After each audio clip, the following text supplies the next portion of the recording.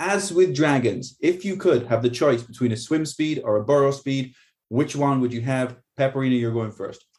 Probably swim. You have a swim speed, okay? Yeah. Dan? Swim, because I suck at it, so doing it naturally would be nice.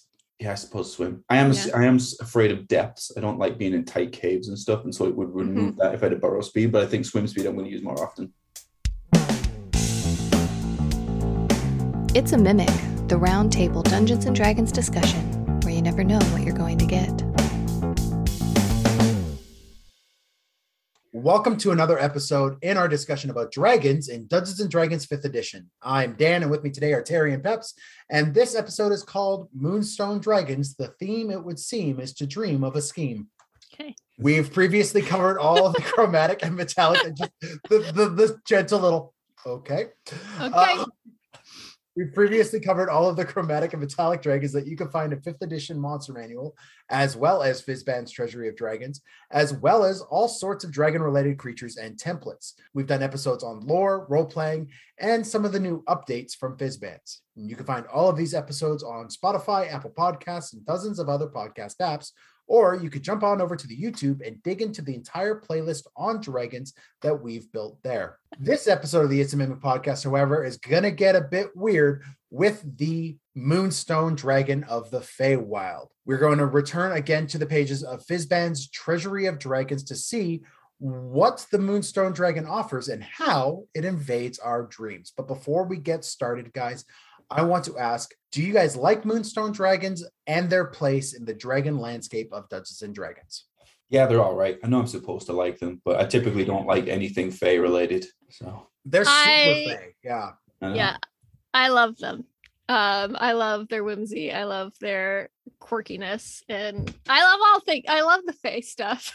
In one of my games, I'm like in a Fey forest right now, and I built a druid school there. So that's how I play D&D. People are going to think I'm like the worst person ever because I'm always like, I hate everything. I hate that so much. But it's, I can imagine it's these people, right, in the world. Okay. Oh, now all of my attention has to go on your outfit and why you're a weirdo today and all of this. And I'm late for work, so move. This is Moonstone Dragons for me. Yeah. But, go and be weird over there, not in front of me. But are they hot? Then he likes them. Yeah, that's true. Yeah, that's true. Depends. Are they hot and will they hurt me? Okay, hey, I'm in. This is what I always say. Okay, being hot gets you half a conversation. If within that 2 minutes there's nothing more to you, I'm moving on. So Moonstone Dragons be more than hot. That's the lesson. Everybody else only gets 2 minutes of a conversation, and then Terry's moving on. And then they don't get the other half. No, I mean, it earns you the right to get my attention where I go, yeah.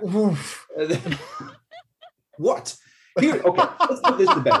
First of all, if you want the music that you listen to sound good, your bed to feel comfortable, and your food to taste good, don't judge people when they want to present themselves well to the world. Right. If you don't want to put the effort in, I'm going to assume that you don't want my attention. That's it.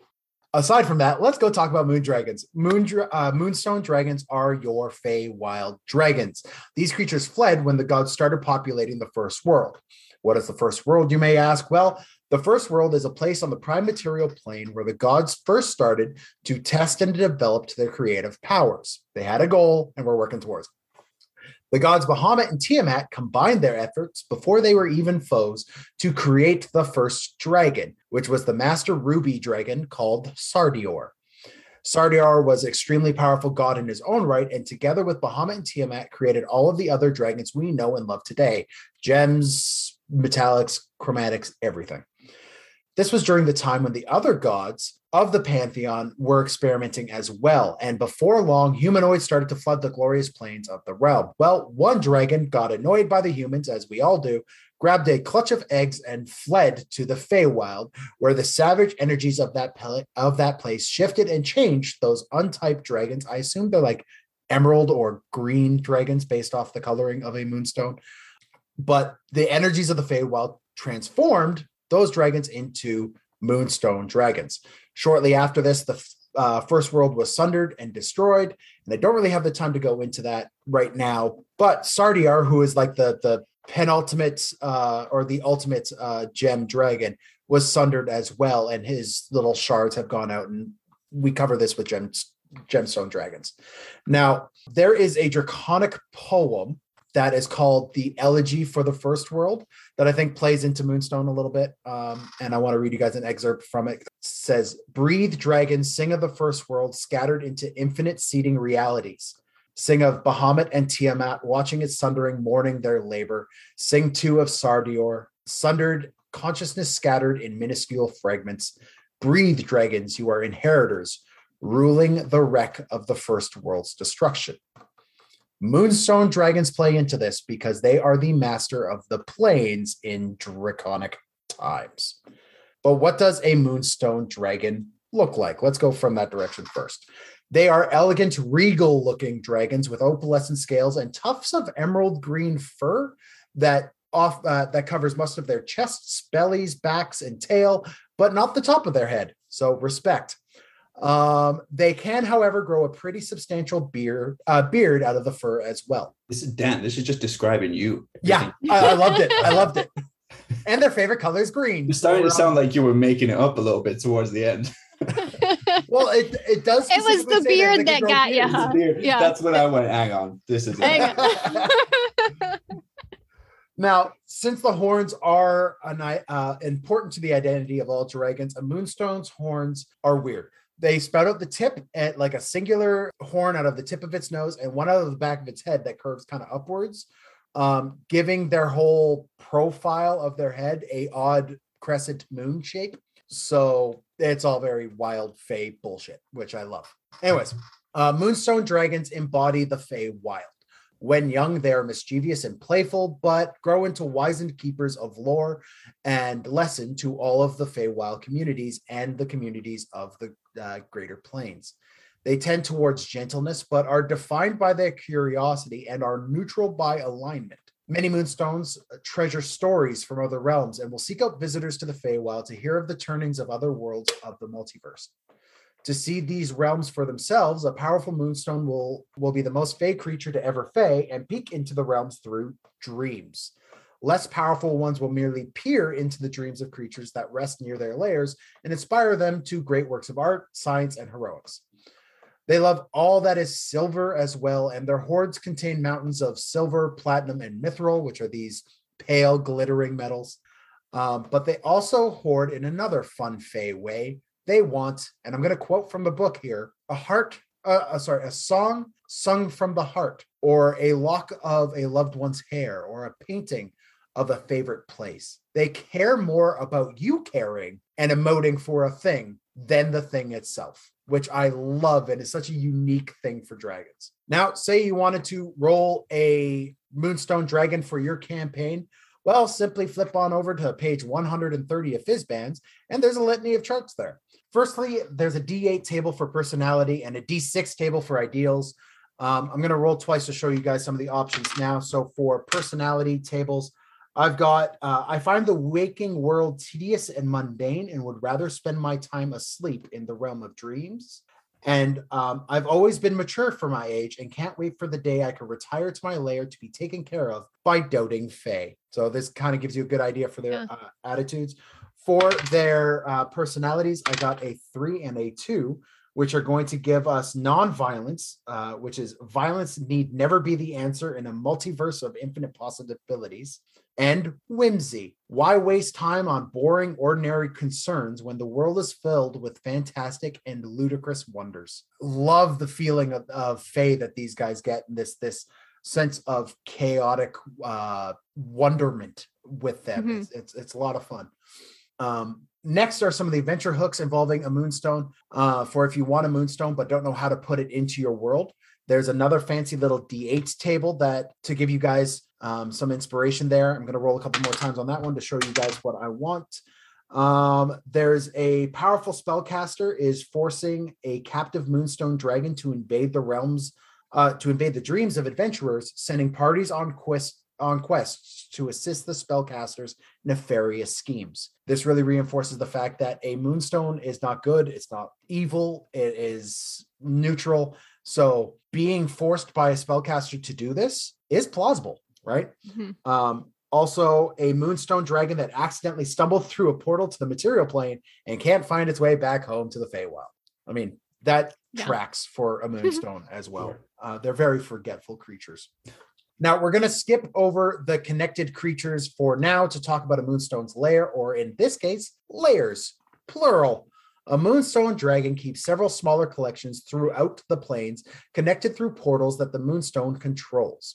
They cover the gamut from a mountaintop refuge to an elegant estate overlooking a pristine lake to a wild, tangled roots of a mangrove swamp. That in the Feywild, that said, the Feywild is their primary home and is where they primarily will entertain and cavort to their fancy. For a mechanical look at the Moonstone's lair, on an initiative count of 20, a Moonstone can cause their lair to do one of three things. Firstly, they could banish into Dream, which forces a character that the dragon can see within 120 feet of it to make a DC 15 Charisma save or be banished into a harmless demiplane until initiative 20 on the next round. It could also make a creature dance against its will to a merry, jaunty tune for an int save of 15 until initiative 20 of the next turn. The creature is counted as incapacitated while it dances and uses all of its movement to dance in place. Finally, its third action, the dragon causes each creature within the lair to make a DC 20 Wisdom save or have disadvantage on ability checks until, you guessed it, initiative 20 of the next round. As for regional effects, whatever the Moonstone Dragon decides to reside will have the residual effects like any other dragon. And if that dragon is legendary, so an adult or older, these effects will take hold. If you sleep, trance, or even get lost in reverie, so you just get really shittered, within a 6-mile radius of the Moonstone's lair, the dragon can telepathically talk to you in your dreams. And noted, you will remember them when you are awake. Also, the veil between the planes thins when with a Moonstone's presence, and the portals connected to the Feywild and ethereal plane and material plane will pop up within 6 miles of the dragon. Now, if the dragon dies, these portals do close. Finally, when we're talking about a Moonstone's hoard, there are some art objects that a Moonstone will have within its hoard, and they offer you a fancy little D8 chart, which I will roll on to let you guys know. Firstly, you could have a statue of a beautiful fae who appears to be laughing, crying, or scowling, depending on the viewer's mood. The dragon requires all who visit to describe that face and sends away anyone who sees an angry visage. I like that one. That is a really cool way. It's like a mood ring. Yeah, right. Oh, you see an angry face. Okay, I've got to go. Mm-hmm. So how about you leave? We'll come back. We'll reconvene later. We'll have this chat again when you're not seeing an angry face. Next is an ornate silver chest that holds a mountain of gold coins. The dragon refuses to open the chest, claiming it could still smell the stink of the noxious metal. So really reinforces the fact that these guys really couldn't give two shits about anything outside of a silvery metal, which tracks for the Feywild. Okay. So guys, let's roll some initiative and ask some questions about Moonstones before we move on. I'm going to put a positive spin on all of this, Dan. Here's your first pot. I just got a nat 20. Very good. A 7. I got a 19. So Terry, what is your favorite piece of inspiration about a Moonstone Dragon? Okay, let me put a positive spin on this because I appreciate for the past 2 episodes it's just been me listing things that I hate. But I'm going to preface this point with saying why I dislike it, which is why it's good. Okay, Moonstone Dragons, I hope I never meet one. I'll hate them. When people are they're like this, like the Moonstone Dragons whole thing with the dreams and stuff is doing what I always say is my tactic, which is essentially putting you in positions of bullshit and then you have to react to it. Now you're in a dream, you've been banished, now you're dancing, whatever it is, right? Very, very frustrating to deal with. And a quick side story on this. This is the type of thing I hate. On my way to work in Vancouver to my office, there's a construction site and there's a person that like dances, with the stop sign and stuff, the stop slow. Daniel know all about this. But they dance and it's supposed to be like a happy thing, but it's very confusing as to what is expected of me. And I fucking hate it. I hate it when other people's bullshit becomes my bullshit. Hey, dance at 6 o'clock. Won't dance right now. I've got places to be. Okay. But what happens is the Moonstone Dragon does this type of thing, but it would be very frustrating to deal with as a player. So tactically, as a DM, it's very good. because it would annoy me. It would annoy me. And I would maybe make a mistake because I would become emotionally compromised in trying to deal with this Moonstone Dragon that banished me. And now I'm dancing in place and now I'm in a dream and all this kind of stuff. So that's what inspires me. It's just to find new ways to piss people off tactically. Cool. For me, I love, as a DM, the using of dreams has always been something I've loved to do. I do it with the Kalashtar and various like warlock patrons will communicate through their players through dreams, or their god or cleric's god will do the same. I like for once we could get a creature that I could put on a map that uses dreams to kind of fuck with the party that isn't a psionic. And I love the fact that it's not psionically based. It is in the dreams, and it's going to be manipulating your party or communicating to them, but it's not there to like dominate their will with its mind. It is there to impart messages or to communicate. It's not reading your mind at any point in time. It is injecting itself into your thoughts. So I really love the fact that we could have an entryway, not just for Moonstone Dragons, which are great in and of themselves, but for other creatures that you can homebrew that could do the same thing. If you have a dream heavy campaign that is using a lot of it, you could use a lot of this kind of flavor for them. And it brings us the dreamscape view of the Fae, which is often overlooked as just nature unfettered. There's also a heavy dreamscape part of the Fae that gets overlooked because it crosses the realm into the occult and tends to not get a spotlight because of that. So I love Moonstone Dragons. Yeah. Peps? I actually, in one of my campaigns, there is a big emphasis on the dreamscape. And there are players that can sort of manipulate it. And as I was reading this, I was like, I need to send this to my DM so that because he homebrews everything. But I was like, we need Moonstone Dragons in Evermore. It's got DM's campaign on Instagram if anybody follows him. But I loved the dancing effect, and it reminded me. Do you guys know of the story of the like whole city? Or it was like a town village, so it was hundreds of years ago, that they couldn't stop dancing and they all died because of it. I think I've heard of this now. Yeah, like that is what happened here. That's to me that explains it. It was a Moonstone Dragon and he made them all dance until they died. I love it. So let's go from inspirations to the mechanics, and let's start off with Wyrmlings. So Terry, want to take us away? Well, Dan, I'll go through the stat block here and tell everybody what they need to know. Once I'm done, feel free to throw some questions at me and you give me the wink, and then I'll move on to the next part here. But okay. As though me telling you how to do your job, as though you've never done this before. Yeah, thanks. It's all right. I haven't been doing this for 4 years. Okay, Moonstone Dragon Wyrmling. Okay, we're looking at a medium dragon here in this age category. Typically, they are neutral. I know that's challenging to work with sometimes.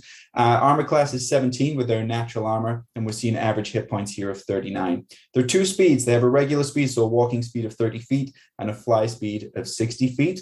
When it comes to their stats, the highest two, well above average, are charisma and strength. And then we're seeing dex, con, and wisdom all at 14. Intelligence. Intelligence is one of their higher ones at 16 as well.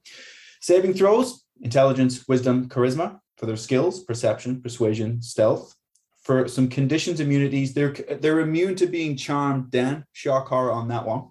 They get blind sight at 10 feet when they're a Wyrmling, dark vision of 60 feet, and they have a passive perception of 14. Languages is Draconic by the book, and their challenge rating is that of 2. For their actions, then, we're going to see just bite at the moment as a Wyrmling, no claw attack yet. Their breath weapon will recharge on a 5 or 6, and they have 2 options for that. The first is that of their dream breath. It starts as a 90-foot cone as a Wyrmling. Each creature in the area is subject to a DC 12 Constitution saving throw, or they will fall unconscious for 10 minutes. The effect ends for a creature if the creature takes damage or someone uses an action to wake them. Moonlight breath. So the dragon exhales a beam of moonlight in a 30-foot line, and that line is 5 feet wide. Each creature then makes a DC 12 dexterity saving throw. Failing means that they take 4d6 radiant damage, or they take half as much on a successful one. And that is the Wyrmling in its entirety at the moment. Dan, I'll stop for questions if you want to do them now. Yeah, thanks, Terry. I appreciate it. I'm handing over to you in a professional way. Dan, over to you. Let's roll for initiative, and we'll ask questions about the Wyrmling dragons here. I got a natural 1. I got a natural 2. I got a 16. All right. So Peps, specifically combat focused, how would you offer some inspirations for a Moonstone Wyrmling? So in the lore, it said that when they're younger, they're sort of I don't know, they're sort of like a nuisance. They're like tricksters and whimsy and stuff. So I wouldn't necessarily like with any of them, I wouldn't go fight to the death. They're not very fight to the death kind of dragons. But I could just see them like playing tricks on your adventures and them having to sort of like shoot, get out of here, like try and get rid of them, and it might come to blows at some point, but eventually they'll just fly away. I'd be like, Terry? Yeah, I'm going to make the environment the puzzle, I think, and lean into this dream breath weapon. Imagine scaling a wall to get to whatever you need to get to, and then all of a sudden you fall unconscious and you're falling down, or you're trying to get up some kind of shaft or something. So I would lean into areas where falling unconscious is going to be a real issue for you should it happen, because it's going to keep a lot of tension when you're trying to pass your skill checks. Yeah. One of the things that I think is being slept on a little bit, and the pun is intentional, with the Wyrmling is the bite. It does 2d8 plus a d6 plus 3 damage. Oh, right. That's right. For a CR2, that's fucking huge.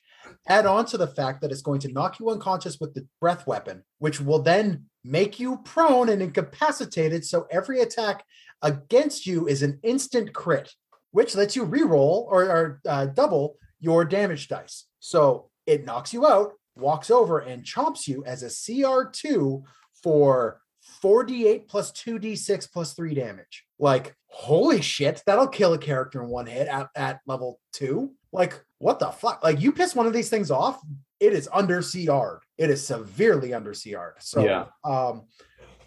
I also like the fact that it's radiant damage, and that's dealing with the whole moon aspect of it. We have a necrotic dragon, I believe, with the shadow dragon. And the deep dragon, I think, might do necrotic as well, off the top of my head. I'm not sure. But like, there's clearly opposites to this. But the fact that we're getting other types of damage other than elemental with these guys really speaks to the fact that they left the other dragons eons ago and have just developed to be their own special thing. And I like it. Let's talk about some exploration encounters with these guys. Peps, what do you got in terms of an exploration encounter with a Moonstone dragon? With a Wyrmling.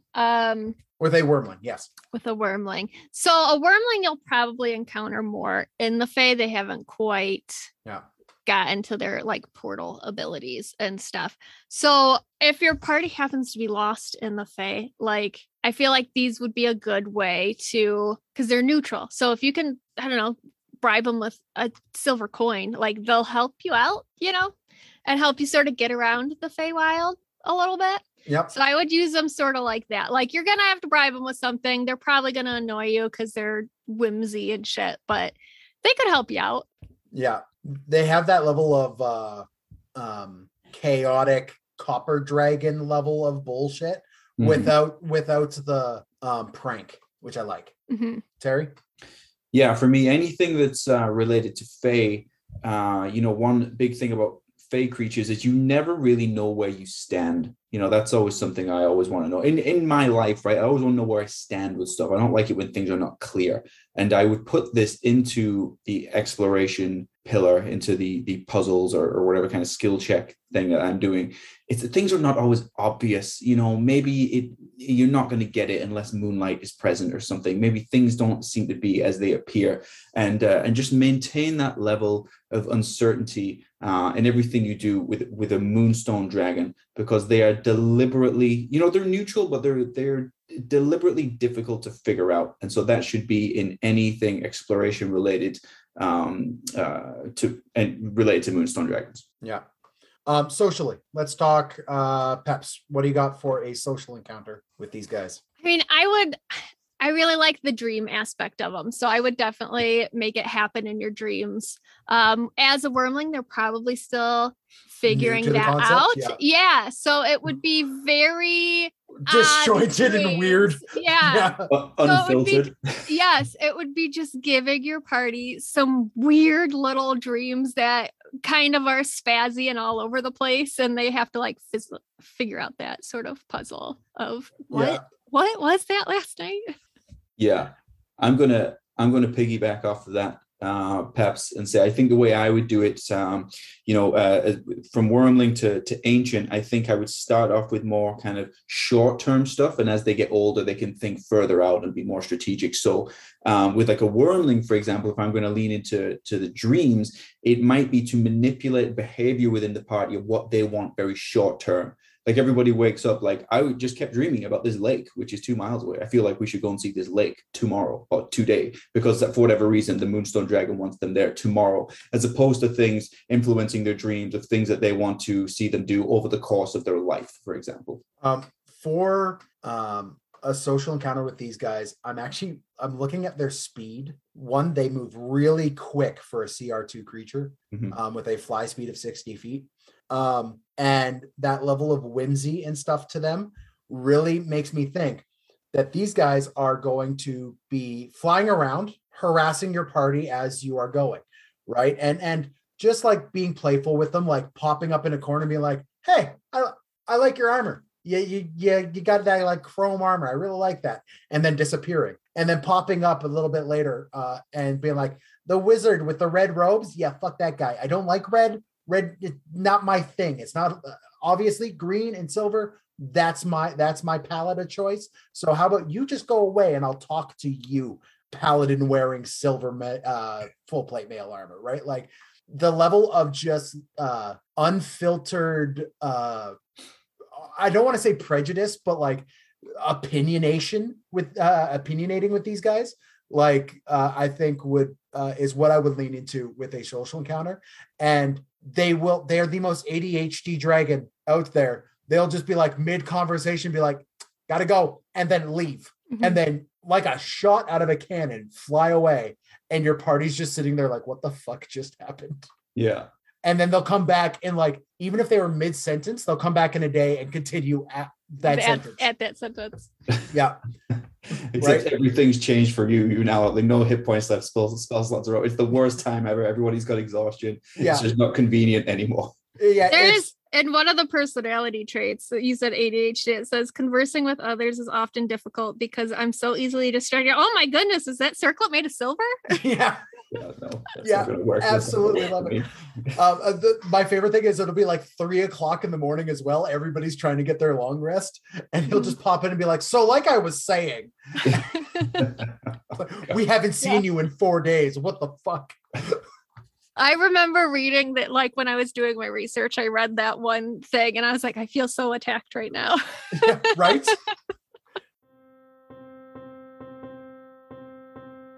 Okay, so now comes the time in every single episode where we break to what we like to call a commercial, but it's really just us pimping our own shit, and it makes Dan very uncomfortable to have to eat shit like this when we ask you guys to do stuff for us.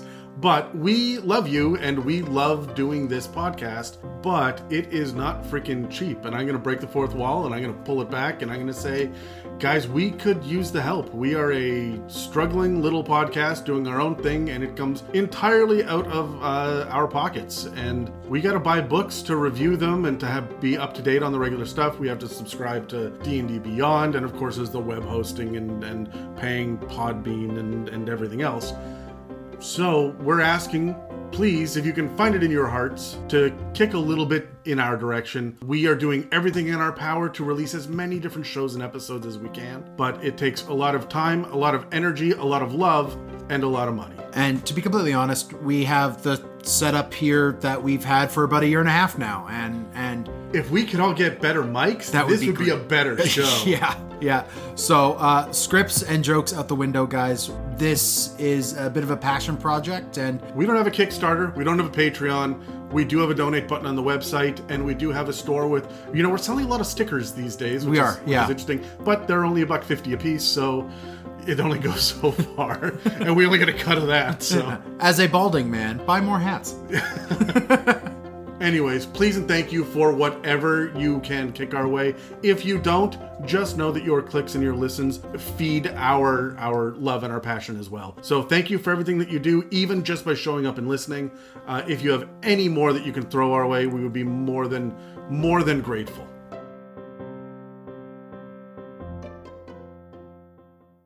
All right, so next is the young dragon. Yeah, let's take a look at this young dragon. I'll point out what's changed from the Wyrmling. So the dragon is now a large dragon, still typically neutral. Armor class is going up to 18 now, so they are still very difficult to hit. I feel. Hit points are jacked right up. We're seeing an average of 144 now. The speeds have changed. Walking speed is now 40 feet. Flying speed is now 80 speed. 80 speed? 80. Flying speed is now 80 feet. They're doing 80 speed. They're going 80 speed, man. Methamphetamines would work with these guys. Already we're seeing really high stats. The charisma is right up to 19. The two following that are strength and intelligence, and then we see wisdom at 17, and then dexterity is the lowest. It's 16, so still well above average. Nothing has changed with like their saving throws and what they have for like their perception, persuasion, and stealth. We see numbers start to increase. Conditioned immunities is still only charmed. Blind sight now goes up to 30 feet. Dark vision to 120 feet. The passive perception is 16. Languages, by the book, it recommends adding in Draconic and Sylvan. I think that makes sense. Sorry, adding in Common and Sylvan in addition to Draconic. Challenge rating is now 8. We have a multi-attack now, so we can add in 2 claw attacks after the bite attack, or in addition to the bite attack. The breath weapons have changed slightly. It is now a 90-foot cone with a DC 14 Constitution save for the Dream Breath, but you will still fall unconscious for still 10 minutes if you fail that. Moonlight Breath is now a 60-foot line, still 5 feet wide. Each creature in that area now makes a DC 14 dexterity saving throw and will take 7d10 radiant damage on a failed save, right? Or half as much on a successful one. And we also now have spell casting. So the dragon casts one of the following spells requiring no material components and using charisma as the spell casting ability. The Moonstone Dragon, as a young dragon, has a spell save DC of 15. So 1 per day, each of Calm Emotions and Fairy Fire. This is the new way of writing spells in D&D 5e in a monster stat block. I get why we just got lists for the previous dragons, because like for metallics and for chromatic dragons, of if they're young, these are the spell selections they get, because it was a glaring omission. I like that it's in the stat block though. Yeah. Easy to go to it here. That's everything. Let's do combat inspiration for these guys. So first, let's roll dice and figure out some combat stuff. 9. An 18. 12. What did you get, Terry? 9. 9. Okay. So Dan, yes, Dan. What inspiration about combat encounters can you have? I just want to make a quick note about these guys' stat lines. It's starting to bother me, and it will only get worse as they get older and bigger in form.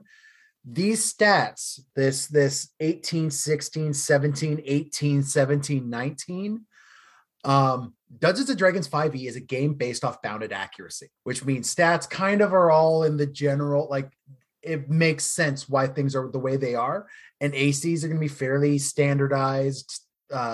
Monster stat blocks are just going to be highlights of different things. This breaks that. And this makes your Moonstone Dragon fucking amazing at everything. Right. And I have a bit of a problem because even normal dragons have one stat that is significantly lower than the others. These guys don't. Everything is just, it's like I rolled these stats. These are ridiculous.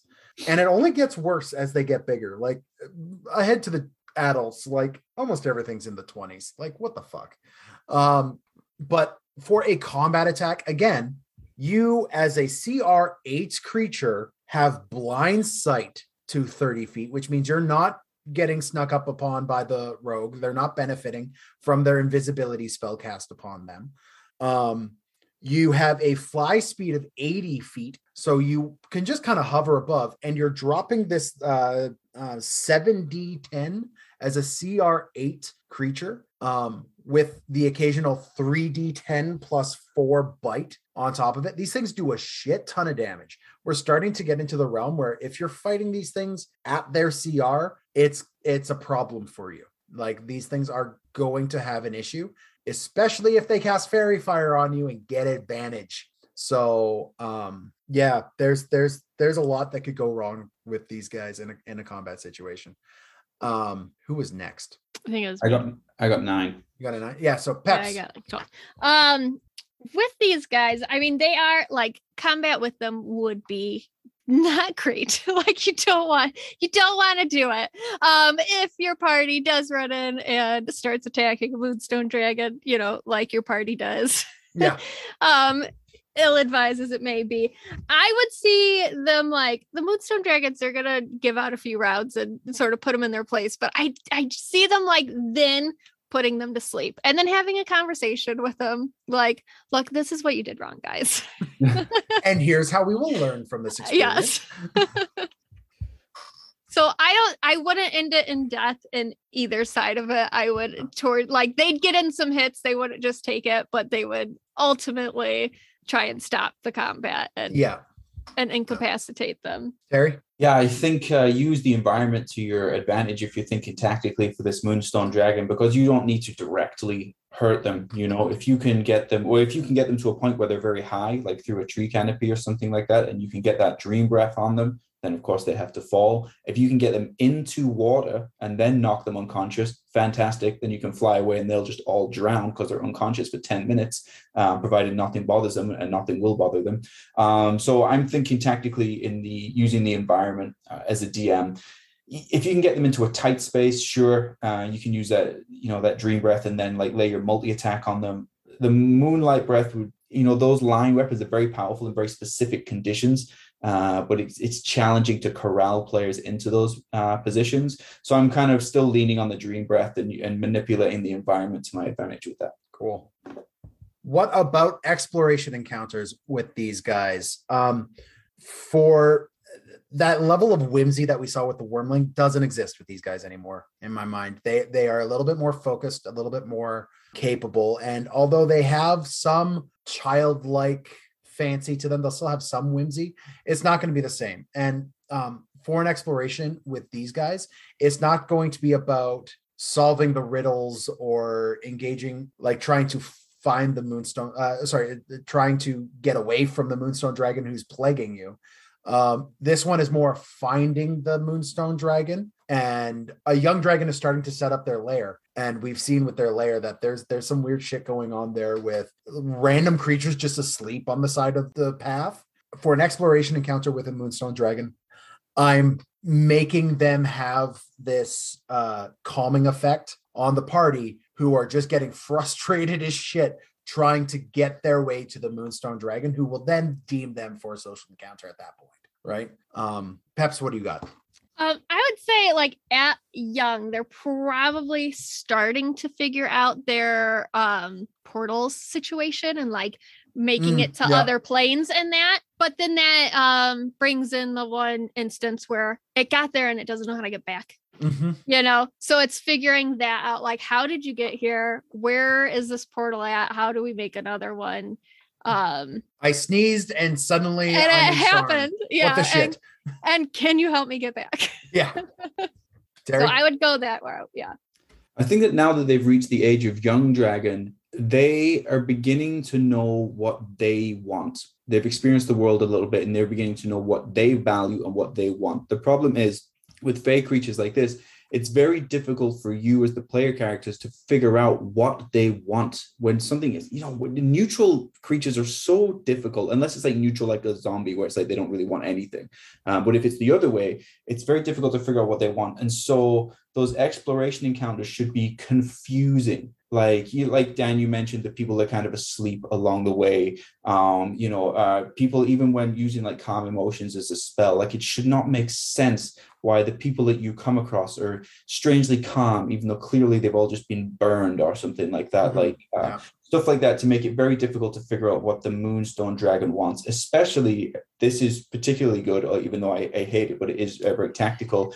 If you can get the player characters in a situation where they have to be calm, like if you cast calm emotions on them, the characters are now calm, but the player is frustrated, do that, because that's fantastic. Because that's fucking amazing. So whatever you do, because the player will become frustrated and the player will start to make mistakes, but they have to be loyal to the game and the rules of the game, and that their character must be calm in whatever they do. We play at very different tables, Terry.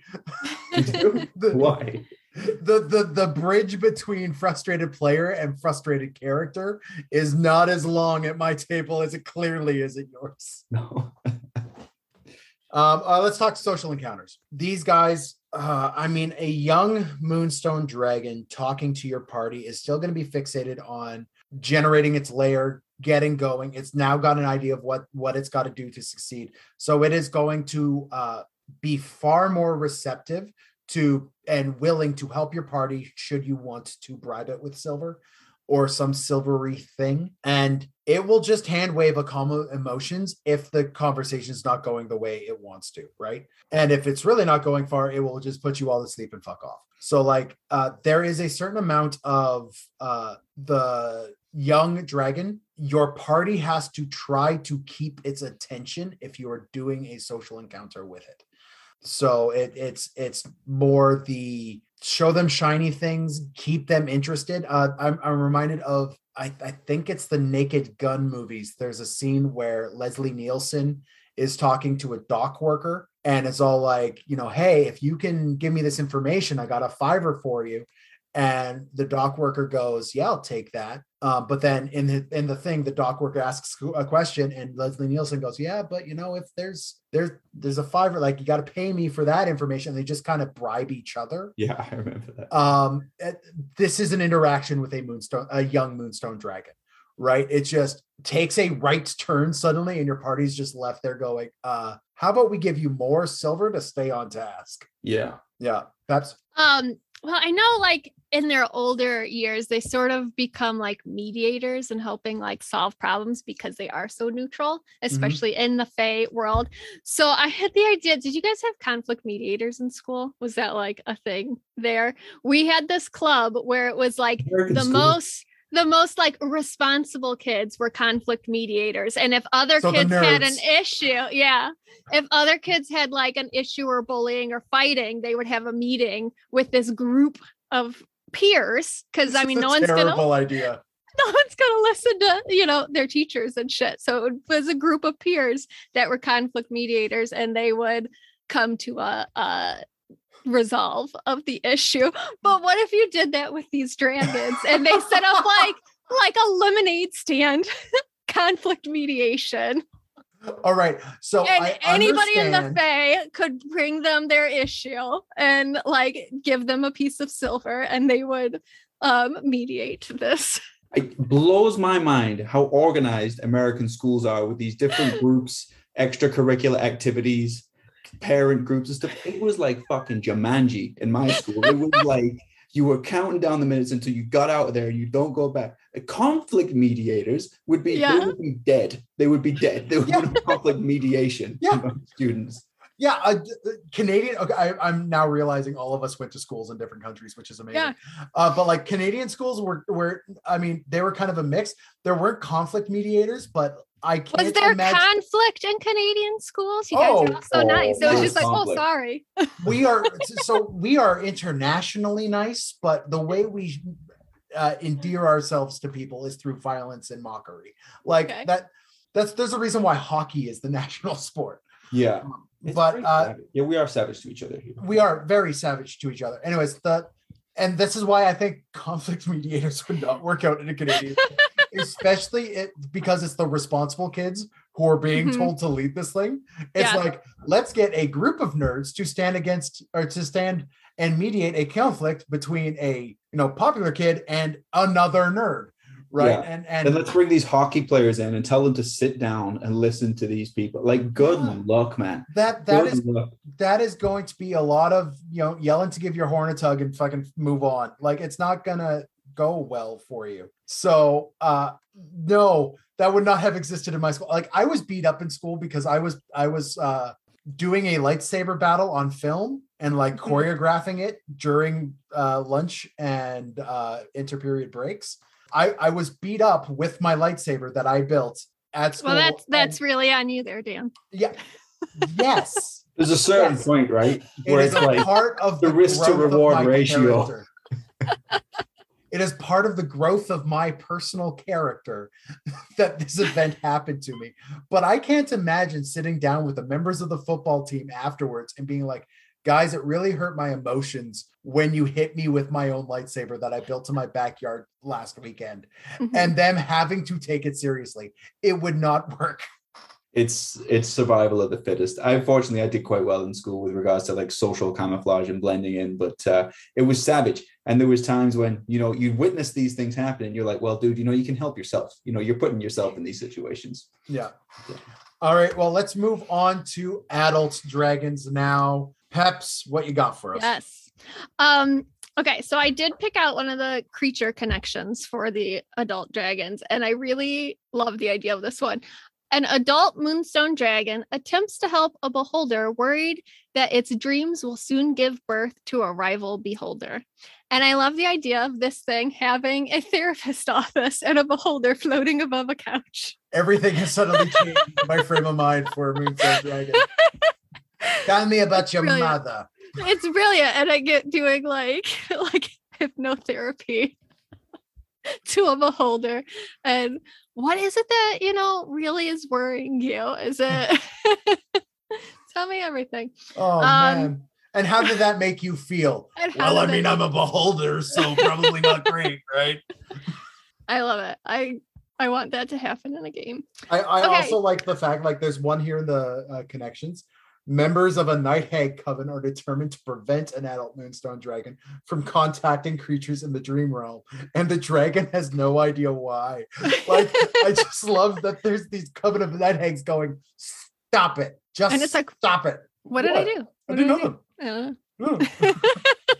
Make me. I love moonstone dragons so much. Oh, yeah. Okay, so as an adult, they are now a huge dragon. Again, typically neutral. Their CR goes to 15. And they speak Common, Draconic, Elvish, Gnomish, and Sylvan they do at this point. Yeah. They have an AC of 19 and an HP of 195 on average, which feels a little low to me when you go from the young that was 144 to then 190. Like, it didn't go up that much. Yeah. I mean, 200 hit points for a adult dragon is not low. Like, that's it's not like terrible, but it's definitely, from the dragons I've research for these, definitely on the lower side. Well, I'm looking at like other adult dragons things right now, and like a crystal dragon adult crystal dragon's hit points are 174. An adult deep dragon is 147. Like, that's still a sizable amount. See, I haven't researched those ones yet, Dan. I said the ones I've researched. The real ones, Dan. I just flipped to them. I'm sorry. We haven't gotten to that part of the book yet. That's a deep dragon. I mean, conversely, like an emerald dragon's 207, and I just flipped there. So, like, you're right. It's not a huge jump. It's not a huge jump. Yeah. Like, other ones I've looked at have almost doubled. So this one is just a little bit. Well, the CR basically did double, and then they just got like 50 more hit points. So yeah. Yeah, it just felt a little, I don't know, off to me, but Yep. I don't study stat blocks that often, so what do I know? Their speed remains at 40 walking and 80 flying.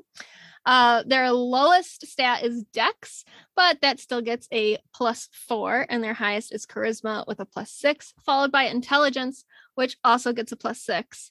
Strength, Con, and Wisdom all have a +5. They have, again, their saving throws are Intelligence and Charisma with a +11 and Wisdom with a +10. I don't think anything other than the numbers changed there. No. And their skills are Perception, Persuasion, and Stealth, and still immune to being charmed. Their blind sight is 60 feet, dark vision 120 feet, and passive perception at 20. They have 3 legendary resistances per day to choose to succeed on a failed saving throw. We get the multi-attack with 1 bite and 2 claws. So I'm assuming it's just really the damage and that goes up. The bite, they get a +10 to hit, a reach of 10 feet, and a 2d10 +5 piercing and 2d6 radiant damage on that. Their claws is a +10, a 5-foot reach, a 2d6 +5 slashing.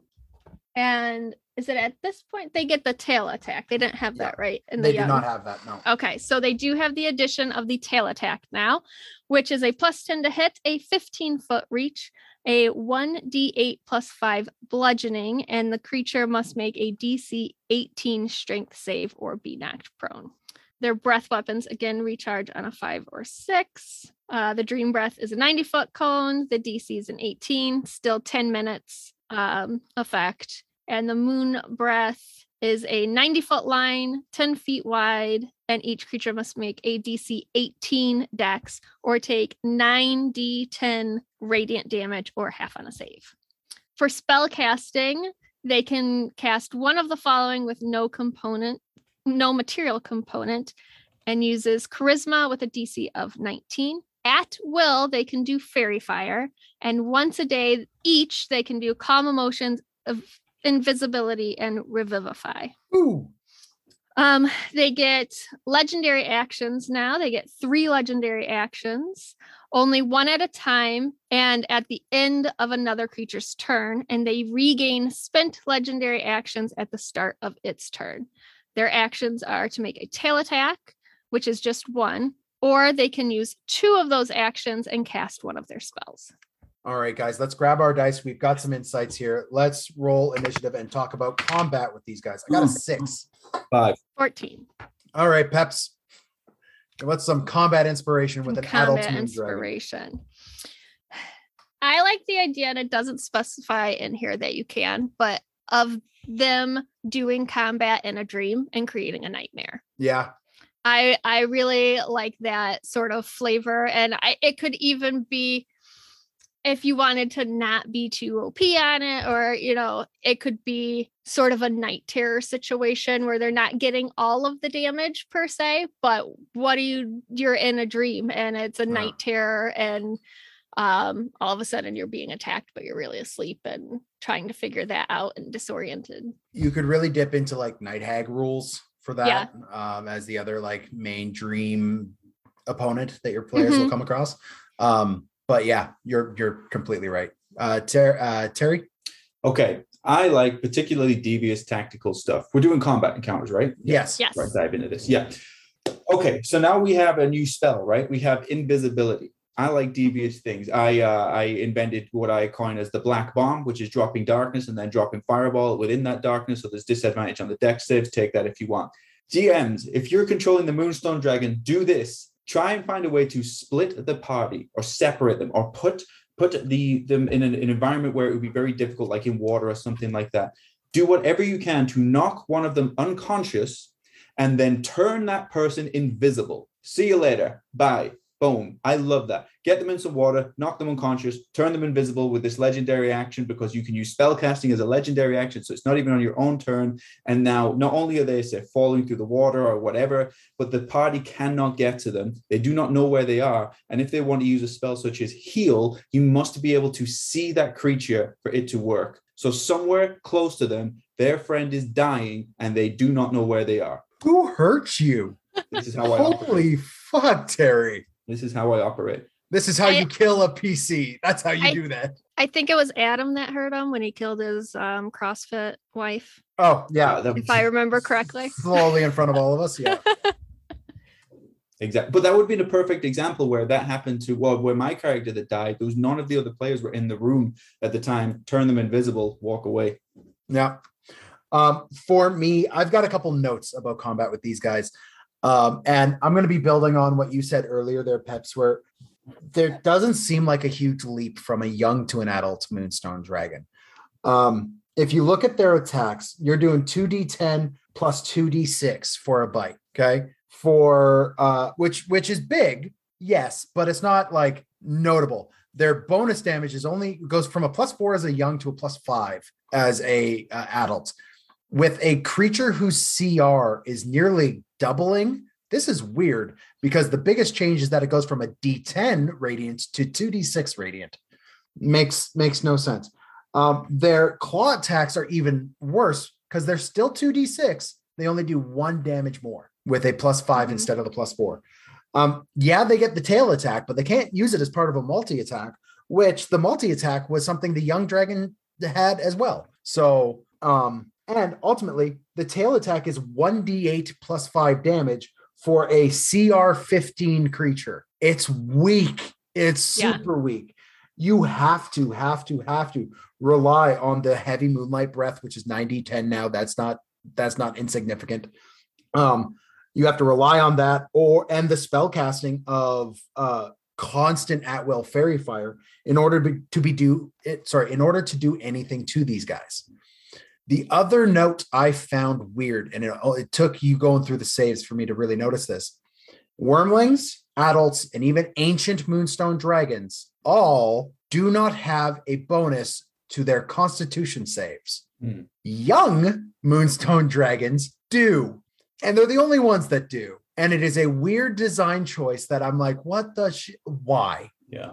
What about a young Moonstone Dragon is such a leap up and an adult Moonstone Dragon is not? Like the CRs don't make sense. There's a lot of mechanical inconsistencies between these guys. That's sort of though, like with the Wormling, they're at 39 hit points and then they go over 100 more. Yeah. Then to young and then 50 more. Yeah. And only going up 6 CR and then going from a CR 8 to a CR 15, you get less than half of that hit points, less than like you get 1 additional point damage. If you're a level 15, like a level 15 barbarian going up against this guy is looking at 300 hit points at this point going, oh yeah, I could hit it. And your dragon has less hit points than it. It's weird. I've changed my opinion. I agree with you. It doesn't have enough hit points. Its AC of 19 is nothing to shake a stick at, sure, but its stats do not go. So like I wouldn't use one of these in a combat situation. My inspiration is don't. Right? If you want to fight, said, like in the dream realm, and maybe when your characters when your players drop to 0 hit points instead of dying, they wake up. Yeah, the adult Moonstone Dragon will get stomped in a CR 15 encounter. It does not pack the punch that it needs to be a CR 15. It does, however, get Revivify, which we will then talk about later. But first, let's talk about exploration encounters with these guys. I don't think a lot has changed for exploration with these guys, with an adults. Do you guys have any new insights? Now that they're legendary, they get their layer actions and layers. So exploration encounters, what do you got?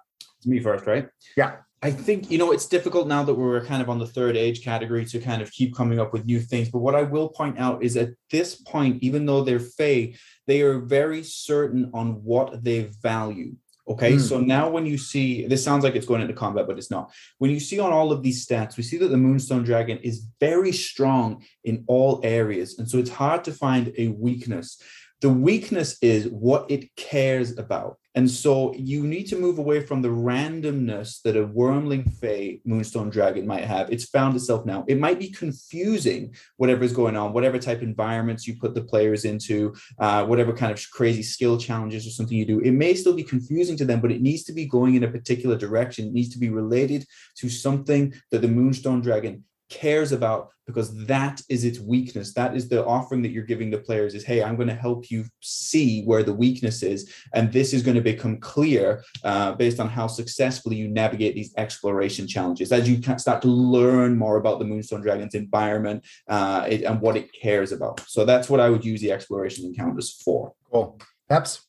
Yeah, I would, like I said, it's hard to keep coming up with just them aging and new things, but I would lean into exploring the dream realm, because you have that, like, do you guys ever have the dreams that you can stop and think like, no, this isn't right, and change it? Do you guys? Oh, very, very lucid dreaming. No, I don't do a lot of that. No. So like, and maybe not everybody in your party can do that. Maybe not the barbarian, but there is probably at least one person in your party, maybe the wizard or somebody who's very trained, that could stop that and actually realize they're in a dream at that moment and sort of explore the dream realm a little bit more. Or if you have a Kalishtar or something like that, that is more in the dream realm.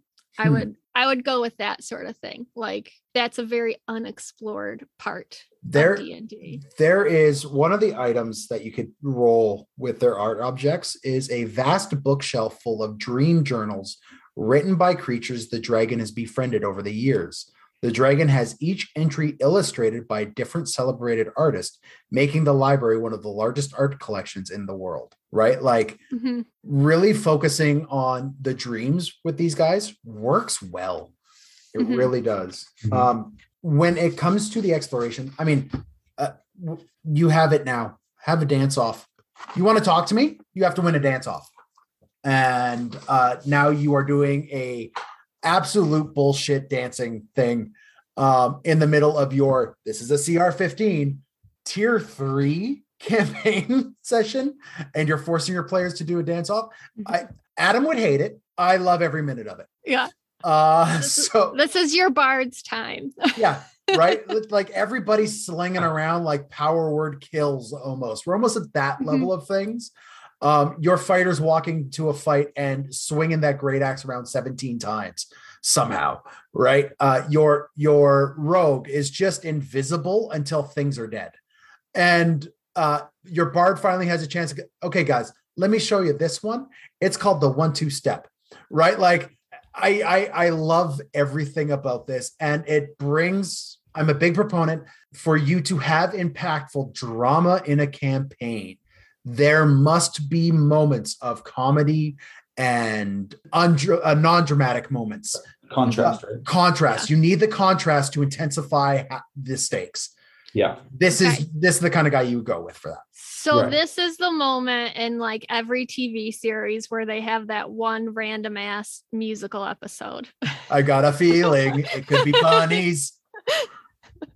But it also, exactly. Dan, just to add on to what you're saying there, it gives you an opportunity to have fun by changing what the check might be in the sense of, like, normally if a load of like poison darts were coming from different directions, it would be a dex save, right? Well, what about if they come in a particular rhythm or whatever? So the way you get around it is you must dance in a particular way to avoid it. Then what would be a dex save now becomes like a performance check or something like that. Is it Tombstone that has the no? It's Back to the Future 3. Where Dance McFly dance and they're shooting the ground outside of the saloon. Yeah. It's that. Yeah. I'm trying very hard not to bust out into Buffy musical songs now. Oh, it has been a theme in my house this past week. It's killing me that it's come up. I have it on that soundtrack on my phone. I listen to it often. Yeah. Let's go with social encounters for these guys. I've lost count of who is where. So I think Terry, you're heading us off on this one. Social encounter with an adult Moonstone Dragon. Yeah. Okay. I'm going to kind of go back on the point that I just said a moment ago, which was where, things may still be confusing to the players at this point, or what, like what they're supposed to do might not always be obvious, but it must be, we're past this point of just randomness now, DMs. It must be for a reason. You have to help the players succeed. In having a Moonstone Dragon just because they're Fae just be completely random and quirky all the time, but with no reasoning, with no actual direction of what they want, is the same as having an ancient red dragon that has 1,000 hit points and you will never hit me. It's the same. You cannot beat them. There must be a reason for something. It's a puzzle that the players must crack. And so that they can find success, and you owe it to them for them to have a way that they can succeed, even if it appears kind of random at first. It's not. It is all aligned in a particular direction. Cool. Peps? Mm-hmm. I would lean into the part of their lore where they send inspiration or quests or helpful hints to your party through dreams at this point.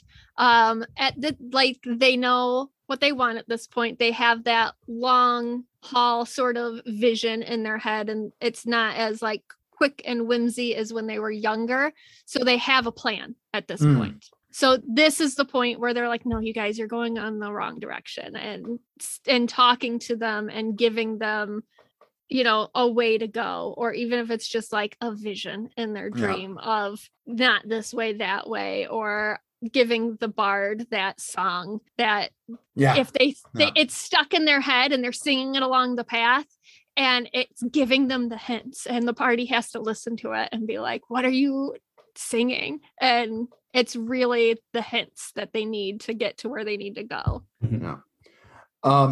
For any sort of encounters with these guys that I like we've said a couple times, it's kind of hard when you do like the same monster and they're just getting older.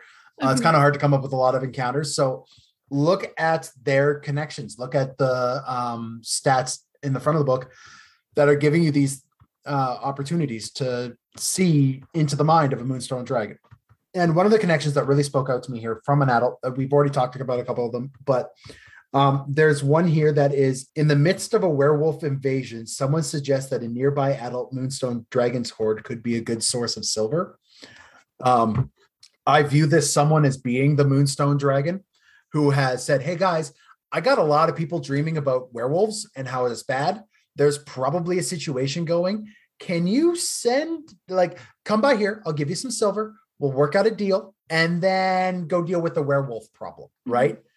I currently have a member of my Monday group that I run that has become a wereshark. They have contracted lycanthropy. So that has a different spin on it. If you have someone in the party that has, like, if you just got through Curse of Strahd and one of your players is a werewolf. I was a were-hedgehog in a game once. What the fuck are your campaigns? I'm sorry. You were Sonic. No. Yeah, a Goliath were-hedgehog, so really big. What does a were-hedgehog? So you turn into a were-hedgehog when the moon is full, and then you run and you rampage and just eat grass. What happens there? Well, she was a blood hunter, so she could. That was one of her abilities, was to be able to turn into a were. Cool. Yeah. Order of the Lycan. Yeah. She was my only character of all my characters to die so far. Oh, she's my only player death, but I sacrificed her to save everybody else. As a were-hedgehog, that's how she died. Fantastic. Okay, so you can find us on Instagram, Facebook, and at r/itsamimic on Reddit. You can email us at info@itsamimic.com and feel free to send in your mailbag questions there. We appreciate positive reviews, sharing on social media, and word of mouth. All right, Peps. Okay. Last one, the big guys themselves. Let's talk about some ancient Moonstone Dragons. Okay, I also have a creature connection for these guys. An ancient Moonstone Dragon is summoned to mediate a centuries-old conflict between the Fae courts. Cool. Really leaning into the fact that like Moonstones can really be the therapist for a lot of Fae bullshit. Yeah, at first they're very whimsy and causing problems, but then they become like the therapist of all of the Fae, pretty much. Okay, so at Ancient, they are now Gargantuan dragons, still typically neutral. Their CR goes to a 21, and they know all languages and have telepathy for 120 feet. That's a leap. Holy shit. Okay. Mm-hmm. But I imagine if you spend so much time in other people's dreams, you're going to pick up their languages. Their AC is a 20 and their HP goes to 330. Their speed stays the same at 40 walking and 80 flying. Dex is still the lowest and didn't move, so still a +4. Charisma is now a +8, and everything else is a +6, except for intelligence, which interestingly went down 2 points and is now a +5. That's so weird. Wait, what? They got less intelligence? It got less intelligence. They get less intelligence. Like, I imagine this is a mistake. It's gotta be. Like, it's gotta be that those were supposed to be switched. But I do like this as like an RP hook, that because they're getting so up there in age, they're ancient at this point, they're forgetting things, like they're that dementia. A little senile, just like, because it goes up 2 points. It goes up 2 points every time. It goes to 16 to 18, and then I think it's supposed to go to 20 and then go to 22. Yeah, it was like, I definitely noticed that when I was like, wait a minute. But again, I'm pretty sure it's a mistake, but I do think it could be a fun, like, little role play twist or personality trait on this they've dragon. got Alzheimer's or something. Yeah. Like we all diminish a little bit in intelligence as we get older and forget all the things. So it could work for you. Their saving throws are intelligence +12, wisdom +13, and charisma +15. Their skills are perception +13, persuasion +15, and stealth +11. Still immune to the charmed condition, and they have true sight for 120 feet, and passive perception is 23. Cool. They still get the 3 legendary resistances a day. I don't believe that changed at all. No. And they still get their multi-attack of 1 bite and 2 claw. The bite goes up to a +13 to hit, 2d10 +6 piercing, plus a 2d10 radiant. And it's a 15-foot reach. Mm-hmm. The claw attack is a +13 to hit, a 10-foot reach, and 2d6 +6 slashing.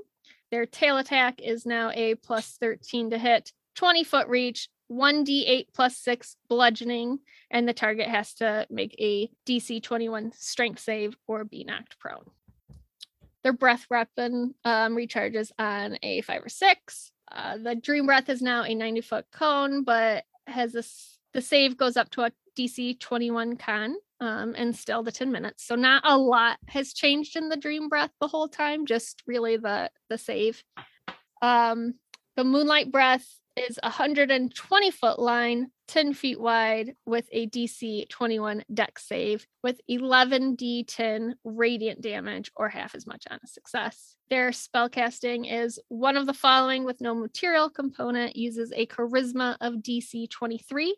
Again, at will, they can do fairy fire, and twice a day now they can do each calm emotions, dispel magic, invisibility, and revivify.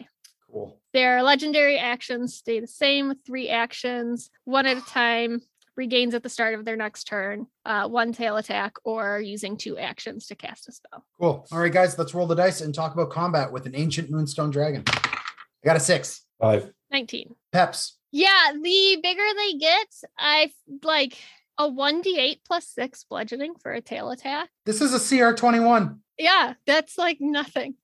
That's so. As they're younger, I wouldn't want to get in a fight with them, but I feel like as they get older, their hits are a lot less. But that could also lean into them not wanting to fight to the death. Yeah. The more and more we're looking at these guys, the more and more they don't want to fight you. Yeah. Right? It's not about like you fighting them. They don't necessarily want to hurt you. And even in their ideas, they have the there's so much more you can do than combat and fighting. Honestly, I'm looking at them and I'm going, okay, they get to roll with their bite and their claw attacks. It's about the number of dice, not necessarily the size of the dice. Mm-hmm. And they can, they have a bonus to stealth, or they can knock you unconscious with a breath attack, or they could cast invisibility on themselves, or cast fairy fire. Like, there are so many different ways for them to grant themselves advantage on the attack. I think they're really banking on the Moonstone getting that big crit off when it comes to the death fight, right? Yeah.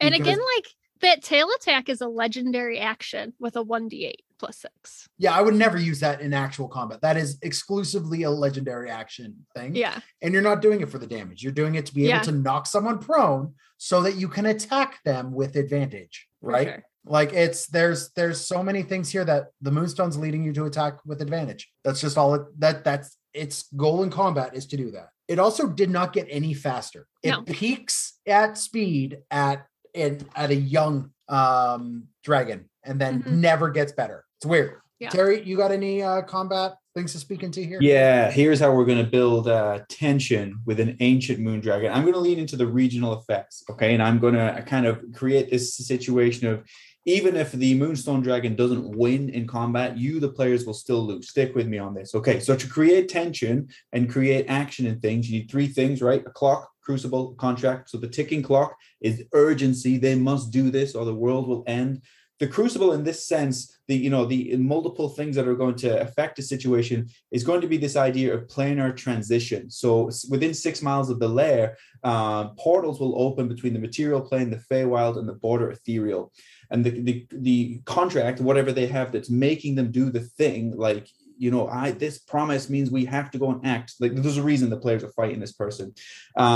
Is going to put them into a situation where they're going to lose, in that I'm going to try and split the party between these planes in this big battle with this ancient Moonstone Dragon, have reasons why one must go through this portal, but one must go through the other portal, all based on whatever over the campaign you can manipulate. And the reason being, if the dragon dies, any portals near the lair close immediately. Kill me, I dare you. You are split between the planes. You still lose, even if the Moonstone Dragon doesn't win. So that's my combat tactic for DMs. Cool. All right, let's talk about exploration tactics. Because I was going to use the portal for the exploration, but I think go for it. Yeah. Peps, what do you got for an exploration encounter? I mean, it's gotta be the portals at this point, right? Like that's the biggest exploration. They're just randomly popping up, and either things are coming out of them or things are going in them that shouldn't, maybe like another dragon's wormling fell through this portal and you gotta go find it because it shouldn't be there. Yeah. And causes all sorts of other problems over in that plane. So I think you could go just in a lot of different directions with those portals for sure. To pull away from the portal idea for a sec, again, if you're stuck on what to do when it comes to an exploration or social encounter with these guys, because you don't want to do combat with them, like not because they're going to kick your ass, but because they're kind of weak. Look at the connections, look at the personality traits. There's one connection here that I think is really, really good to pull on. And that is the ancient Moonstone Dragon that is partnered with an Andro-Sphinx to guard a precious treasure, taking the place of the Sphinx's slain Gyno-Sphinx partner. Sphinxes are the masters of the exploration pillar, as they are riddle masters. So I would have, if you want to get anything from a Moonstone Sphinx or Moonstone Dragon, give it another creature that could be this vetting thing, right? Like something that owes a debt to the Moonstone Dragon for some reason, that then will gauge whether your party is worthy of a social encounter of this ancient dragon, right? There always needs to be, with any dragon you're dealing with, stepping stones to get to a social encounter. It shouldn't just be walk in and talk to it with anything other than like a brass or a silver dragon. I wouldn't rely on the dragon for that. I would rely on a connected creature or a series of tests that were put out for you by the Moonstone to talk both in the unconscious and the conscious minds. Terry? Yeah, I'm going to piggyback off of that. I think in the series of tests, players are very good at like getting their long rest and then essentially preparing their day for whatever challenge they know they're going to face. To go back to the portals, in fact, even on the connecting creatures that like Dan mentioned is a good idea. Set up a number of tests before you get to the Moonstone Dragon, where there will always be a situation that they are not prepared for.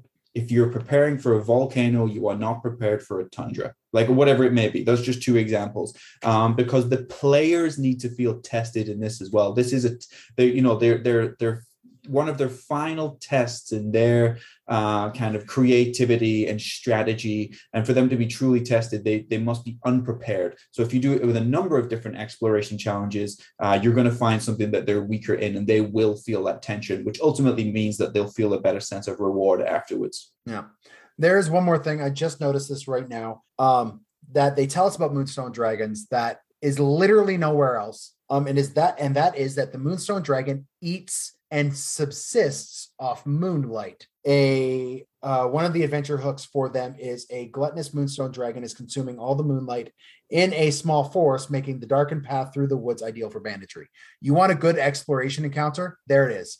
Yeah. Where you are trying to get through this woods that just has spots of absolute blackness because the Moonstone Dragon is feasting, right? Yeah.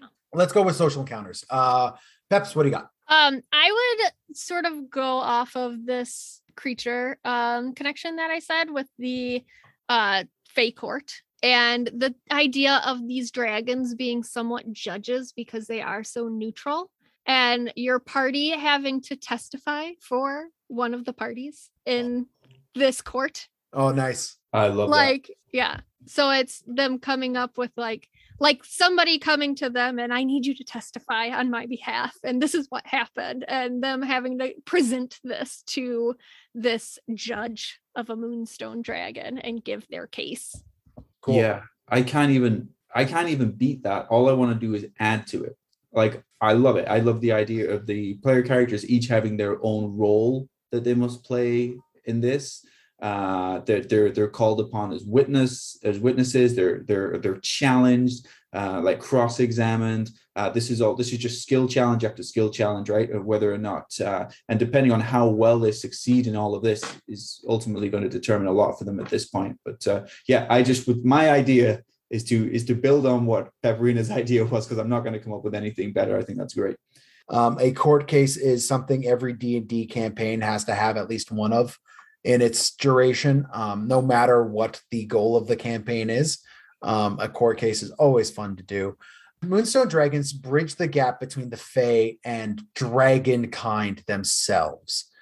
So when I see anything that kind of bridges to very disparate things like dragons and the Fae together, there's a lot of fun kind of conversations you have, especially a battling of dichotomies within themselves. And I think Moonstone Dragons would be a victim to this, where they are far more Fae in the dream and far more dragon in the material plane or wherever they are, right? So we've seen with like Metallic Dragon, Great Worms and Great Worms in general, we've seen this collecting of echoes of themselves in the multiverse, and the Moonstone Dragon is very aware of the multiverse. And I see the Moonstone Dragon having to be like, guys, back in this whole idea of the first world that was sundered, there is shards of Sardior over here that we need to get a hold of, because we could bring back the glory of the first world before it had been sundered and been destroyed. And now he is this beneficent patron of your characters who is getting you to collect the first world stuff. I realize it's more campaign idea than social encounter, but you're constantly having to go to this guy and he's talking to your entire party in dreams. And then you get to have mass dream hallucinations almost, where you could just fuck with the laws of physics in the campaign, and you could have a lot of fun with an ancient, even going into Great Worm, Moonstone Dragon, who is trying to get your party to reassemble the first world. And imagine how much Tiamat would hate that, and how much Bahamut would hate that, from their both different perspectives of control. So I really, really like it. Guys, do we have any further ideas on Moonstone Dragons? Are you going to put one in your campaign? I guess is the biggest question I have for you. Yeah, I think so. I don't think I'm going to jump to it immediately, but I'm not against it. Yeah. They're a lot of fun, but it is, I think it comes with a lot of responsibility. I think you're shortchanging players if you just do weird for the sake of weird. But I think you have to think intensely about it, especially if you're going to get to the point of using an ancient. Yeah. All right. So that wraps up this episode on Moonstone Dragons, but we're not even close to being done with dragons at all. So subscribe or follow and check back regularly to see what inspirations and insights we'll have for you in the future.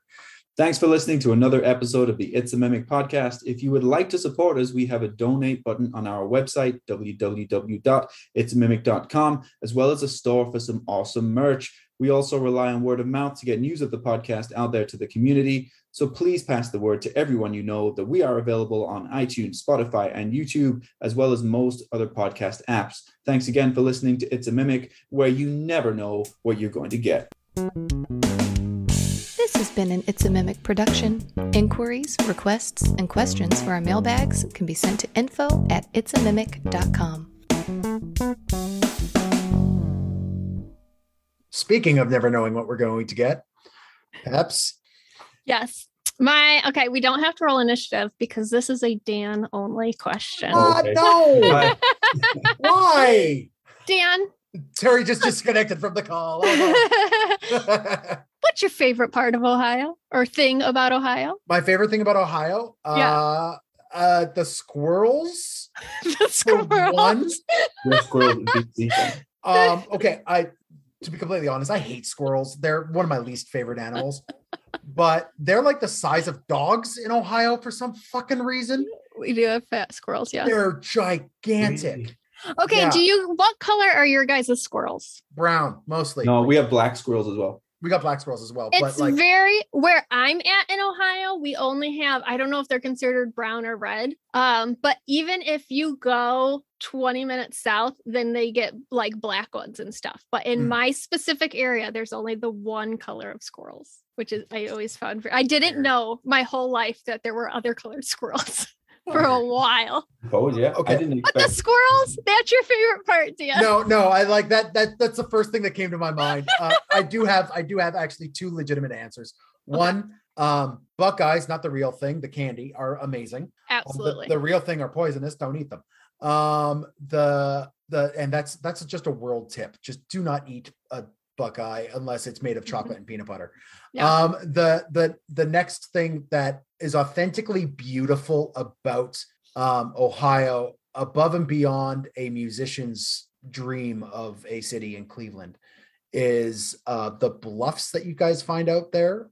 Pretty much everywhere they have these like rocky cliff bluffs that just kind of cover the entire landscape of Ohio. And it as someone who enjoys the outdoors, that walking through the bluffs and these old caves that a lot of the native cultures would use as even like chill boxes and things is incredible and awe-inspiring, and I love the state for that reason. But if I'm to be completely honest, there is a reason why 7 out of 10 of every astronaut who's ever been on the moon has been from Ohio. So there's something about that state that makes people want to get off the planet. I'm glad I don't live. Sorry, I'm glad I don't live there. You've But- given so much shit to Ohio over the course of this. I had to What's your ask. favorite thing about Ohio? You said squirrels, and 70% of people want to leave the planet when they're there, and I'm glad I don't live there. Yeah, That was I your also answer. said they make really good candy. we do. Oh, That well. is fair. The candy is Yeah. fantastic. The And the- music is and the- unparalleled. I mean, other than A Nashville. lot of places make good Yeah. candy though. So Hey, not like these. The bluffs you talked about are non-existent in my part of Ohio. It is Really? flat ass cornfields where I live. There's Oh, none All of right, that.